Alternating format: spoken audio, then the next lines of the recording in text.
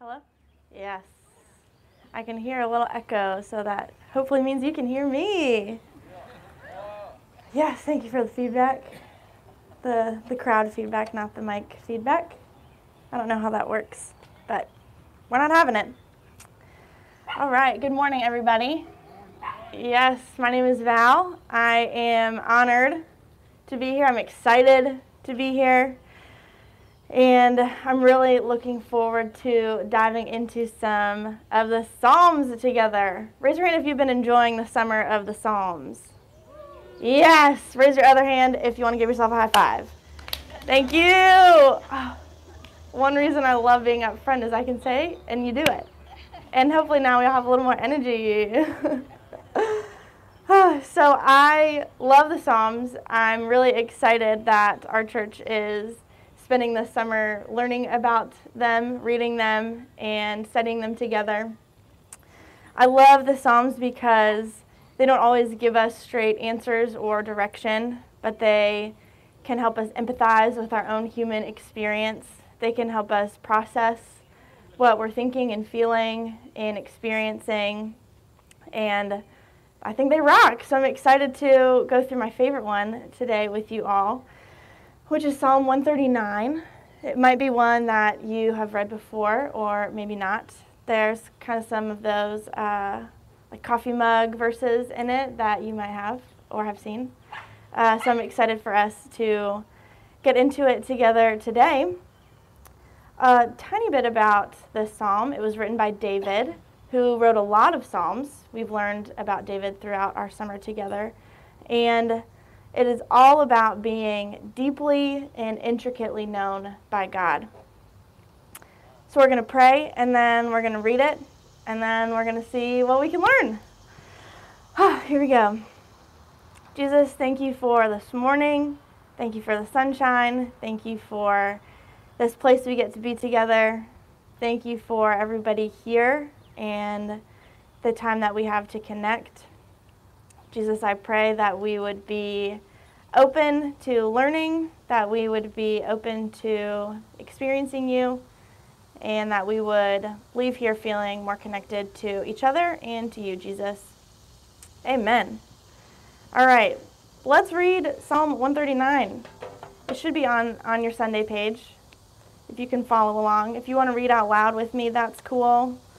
If you don't, that's cool too. But I'm going to read it. Psalm 139. You have searched me, Lord, and you know me. You know when I sit and when I rise. You perceive my thoughts from afar. You discern my going out and my lying down. You are familiar with all my ways. Before a word is on my tongue, you, Lord, know it completely. You hem me in behind and before, and you lay your hand upon me. Such knowledge is too wonderful for me, too lofty for me to attain. Where can I go from your spirit? Where can I flee from your presence? If I go up to the heavens, you are there. If I make my bed in the depths, you are there. If I rise on the wings of the dawn, if I settle on the far side of the sea, even there your hand will guide me.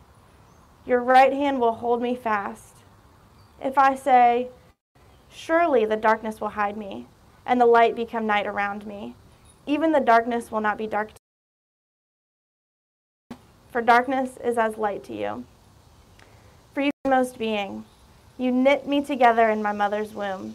I praise you because I am fearfully and wonderfully made. Your works are wonderful. I know that full well. My frame was not hidden from you when I was made in the secret place, when I was woven together in the depths of the earth. Your eyes saw my unformed body. All the days ordained for me were written in your book before one of them came to be. How precious to me are your thoughts, God. How vast is the sum of them. Were I to count them, they would outnumber the grains of sand. When I awake, I am still with you. If only you, God, would slay the wicked. Away from me, you who are bloodthirsty. They speak of you with evil intent. Your adversaries misuse your name. Do I not hate those who hate you, Lord, and abhor those who are in rebellion against you? I have nothing but hatred for them. I count them my enemies. Search me, God, and know my heart. Test me and know my anxious thoughts. See if there is any offensive way in me, and lead me in the way everlasting. Oh yeah, that's good. So let's get into it a little bit. Let's talk about what's going on in this psalm and what it could mean for us today. The psalm I see as having two distinct parts. The first part is the first 18 verses, a majority of the psalm. Here, David is diving into how intimately we are known by God. In this section, he outlines all kinds of places that God will see us and know us. When we sit, when we rise, when we go out, what we're going to say, behind us and before us. God is on the wings of the dawn, on the far side of the sea, in our mother's womb, in the secret place. These verses are exclaiming awe and wonder and praise at how deeply God knows David and how deeply God knows us. These verses aren't exactly about David trying to run and hide from God. It doesn't seem like he's trying to run away. He even says, "Where can I flee from your spirit?" and answers himself, "You can't." After these first 18 verses, we get into the second section of the psalm, the last 5 verses, which are a little bit different than the ones before them. What I see in these verses are an emotional reaction that David is having to this deep love that he's experiencing from God. On one hand, David is saying he loves God so much that he hates God's enemies. Strong word, strong language. It almost seems to me like David, is desperately trying to align himself with God by saying, "Look, God, I hate your enemies. I only love you." On the other hand, in verse 23 and 24, we can maybe see a little bit of emotional intelligence in David. He's sending his anger back to God. He's saying, "God, show me if there is an offensive way in me and lead me in the way everlasting." He's bringing God into this emotional experience he's having and is asking God for guidance. Instead of leading down a path of anger and hatred, he leads down the way everlasting, the words that he uses. Maybe David's reaction, these strong emotional verses, maybe that's not exactly what God would want. And David is acknowledging that and returning it back to God and asking God to guide him, even using the same words that he used at the beginning about being searched and being known. I think the audience who would be reading this psalm in ancient Israel and the Jewish community would most likely recognize some of the language throughout this psalm. In my preparation for today, Justin reminded me of some very old scripture called the Shema, which is a list of instructions about how to know and how to connect with God. David is likely alluding to these verses in his psalm, probably in a slightly more poetic way since he is writing a song here. The verses come from Deuteronomy 6, and they say, "Hear, O Israel, the Lord our God, the Lord is one. Love the Lord your God with all your heart and with all your soul and with all your strength. These commandments that I give you today are to be on your hearts. Impress them on your children. Talk about them when you sit at home and when you walk along the road, when you lie down and when you get up. Tie them as symbols on your hands and bind them on your foreheads. Write them on the doorframes of your houses and on your gates." Some of that language you can hear throughout Psalm 139 about where we go, when we get up, when we lie down. These instructions, ancient, were thousands of years old when David was writing this. And they are all about knowing God. And they sound quite similar to the ways that David acknowledges how God knows us. And because this psalm is a song, we have some lovely descriptor words that we can read as we're thinking about that. So how about for how we are reading it now? Way later than David, long time later. I chose this passage because it has had a profound impact on my life. when I read a Bible for one of the first times ever, Psalm 139 is what I read. I don't even know how I landed there, but I did. It's been a section of Scripture that has been grounding and centering for me in my walk with Jesus, in every phase and stage of my life. And I have turned to it often when I don't know where else to turn. In that first section of verses, those first 18, I love to be reminded that no matter where I go, God knows exactly where I am. God knows all of my thoughts and steps and actions and hopes and joys and fears and anxieties. When I was explaining to my husband, Eddie, that I love knowing this about God, that I love knowing how much God knows me and loves me, he said, "Why is that good? Why is it good to be fully known by God?" My first thought when he asked me that was, why are you asking me hard questions? Then I really thought about it and I thought, why does this matter to me? Why does this change my day-to-day life? When I read these verses, I feel encouraged because I don't have to pretend with God. I don't have to have it all figured out with God. I don't even have to know where I'm going, but I can find comfort knowing that God is going with me. I had many moments of self-doubt in college. I think we probably all do. It's a big transition. It's a big time. And I was wondering if I was doing the right thing at that time in my life. I felt the same uncertainty in myself when I moved to Minnesota. I had no idea what I was going to do there, what was going to come from that experience. I kind of thought I had an idea, but then I was quickly confused and challenged in that. And in the same breath that I would express my uncertainty in myself and in my position and my location, I knew that in those moments God was right there. That God could never be far away from me, even all the way in Minnesota. One thing that I've been thinking about a lot in the last few months is how near God is. God is never not near. No matter how far we may think we are from God, this psalm reminds us in many ways that we can never escape God's presence. God's loving presence that knows everything about us, deeply and intimately, more than our social media accounts, more than our friends, our partners, our family. And no matter our orientation to God, God's orientation to us never changes.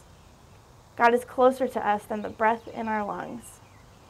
And I love how I can connect to those first 18 verses in the psalm. I think every time I read it, there are phrases or words that speak to me in a different way. In the past, when I've read Psalm 139, I've kind of ignored these last 5 verses. They're not as fun. They don't feel as nice. They're a little bit difficult and have been a section that I have not really wanted to grapple with. I've just kind of said, oh, those are just kind of weird, and let's get on to the good stuff where we feel great again. But this time around, studying this psalm for the last few weeks, when I'm teaching the whole psalm, not just the verses I like, I've really had to read what these words are saying. And I think for the first time, I kind of get it. I can kind of see and feel this emotional reaction that David is having. I can acknowledge the times when I have felt similarly. David here in verse 19, 20, 21, 22 is in his full human experience, feeling this full scope of human emotion. I think he's feeling some amount of self-righteousness. He wants to show how aligned he is with God. And while I don't feel proud to admit it, I know exactly how he feels. I've had many moments, especially in the last few years, where I have felt like I know what is right, and I am mad at the people who are not right with me. The hard thing for me to do in those moments is to open myself back up to God, to acknowledge that anger or self-righteousness that I feel, and return to asking God to search me and to know me. When I feel myself reacting strongly to something or to someone, to what they've shared on their Instagram story or what I see in the news, anything that's happening in our day-to-day life, I can remind myself to come down from that initial anger and bring it back to the one who really does know it all, God, which we know from these 18 verses before how much he really knows. And in my own acknowledgement of my self-righteousness, I can be calmed down, knowing that God, who knows it all, who created me, knit me together in my mother's womb, who created these galaxies that we just got to see, thank you, NASA, that God is right here with me. I don't have to have it all figured out. I don't have to be right, no matter how much I think I am. I can just be with God. So how can we, as a body, keep this in mind in our day-to-day lives? How can we know this about God, this deep, intricate knowing of us and how God knows us? How can we know this outside of just reading the psalm over and over until we believe it? I have a few examples in my own life of ways that I'm reminded how deeply known I am by God. The first is when I look at my bird feeders on my porch, bird/squirrel feeders, let's be honest. When I look at them, I'm reminded of Matthew 6, where Jesus talks about how God provides for the birds and God provides for us. Being in this arboretum and we can hear them, oh my gosh, y'all, that's too good. And I love those reminders of God's provision for us. And every time I see a bird or hear one, I'm reminded of how God knows the kind of joy that brings me. Another way that I feel so known by God is when I look at my relationships with my family and my friends. They know how to encourage me or comfort me, to invite me in, to make me laugh, to cheer me up, to engage with me. And I'm so grateful for that. And the third way that I feel deeply known by God is when I look at my community at Love Chapel Hill. Eddie and I have been coming here since we moved back to North Carolina in August of 2019. And over the last 3 years, I've been able to connect with so many amazing people here who have helped me understand more about myself and more about Jesus. When I first started coming, I figured I would make friends with people who looked like me and who were in the same stage of life as me. And I was quickly opened to experiencing community in a whole new way by going to the Story on Tuesday nights. And over years of showing up to things and meeting people beyond just Sunday mornings, I've been able to meet some of the smartest and coolest and most encouraging and wisest and most helpful people that I probably would not have thought I would meet when I first came here. Even just a few weeks ago, we had a meeting with our teaching team, who you got to see in that cool email. And as I was sitting around the table, I thought, never did I think I would be sitting at the table with these really cool people, because it's some of the smartest and most engaging people that I've ever met. And I thought, how did I get here? And I was saying, thank you, Jesus, for giving me the opportunity to not just connect with people of my own age and in the same stage of life as me, but people all across different walks of life and different walks with Jesus. So as we head into this week, I have a few suggestions for you all to do together to be reminded of God's nearness and of God's deep knowing of who you are and where you are. The first is to pray the psalm together every day this week with our church family. Justin's going to send a cool email, one more plug to get on the email list, reminding you of the psalm and of ways that you can connect with it. And I encourage you to pray it every day and to let the words shape how you are seeing yourself or how you're seeing God. The next thing is, while you're reading it, to ask the Holy Spirit to point out ways that you are known in your day-to-day life, your bird feeder moments, like how I feel when I look on my porch. Ask the Holy Spirit to highlight those in your life and to give you reminders of how known you are by God. And then finally, I encourage you to engage in community at Love Chapel Hill. It takes time and it takes consistency, and it is so worth it. It might be a little bit different than maybe you were expecting, but I promise that if you show up to Old Man Coffee on a Tuesday morning, or Take It Easy Tuesday at Weaver Street on a Tuesday evening, or Wednesday morning prayer, or any other event that we have, I guarantee that you will meet really incredible people who love God and who love you. And that has changed me. So I hope that those are helpful to think about ways to apply just reading some really old words into our life right now. And thank you for having me today. As we head into our time of communion and continuing worshiping together, I hope that you would think about the psalm, maybe pray about it a little bit, I don't know, however you're feeling like, and just opening your hearts and your minds to how God can speak to you through Psalm 139. Thank you very much.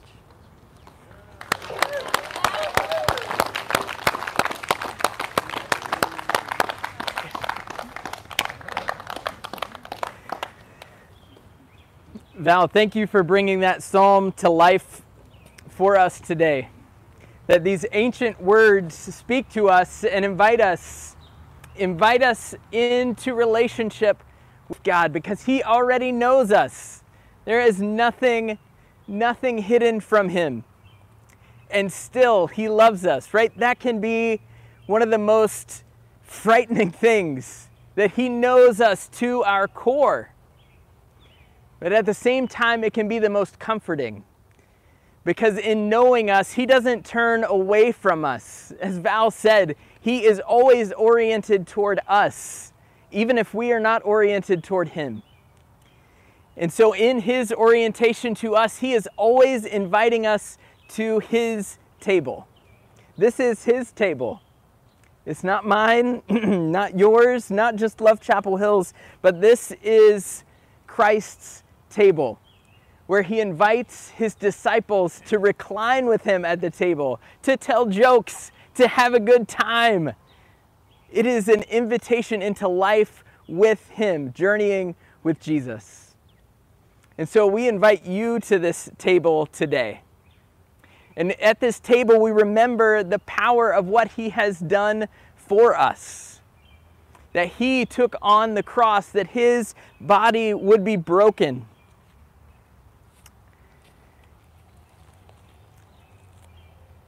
And that His blood would be poured out for us, for you and for me, and for the forgiveness of sin.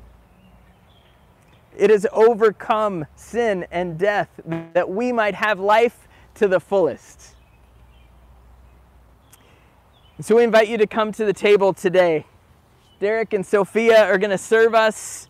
They will tear off a piece of the bread, hand it to you. You take the bread, dip it in the cup, and you can receive it here. You can take a walk. You can go back to your seat, contemplate the goodness and faithfulness of God.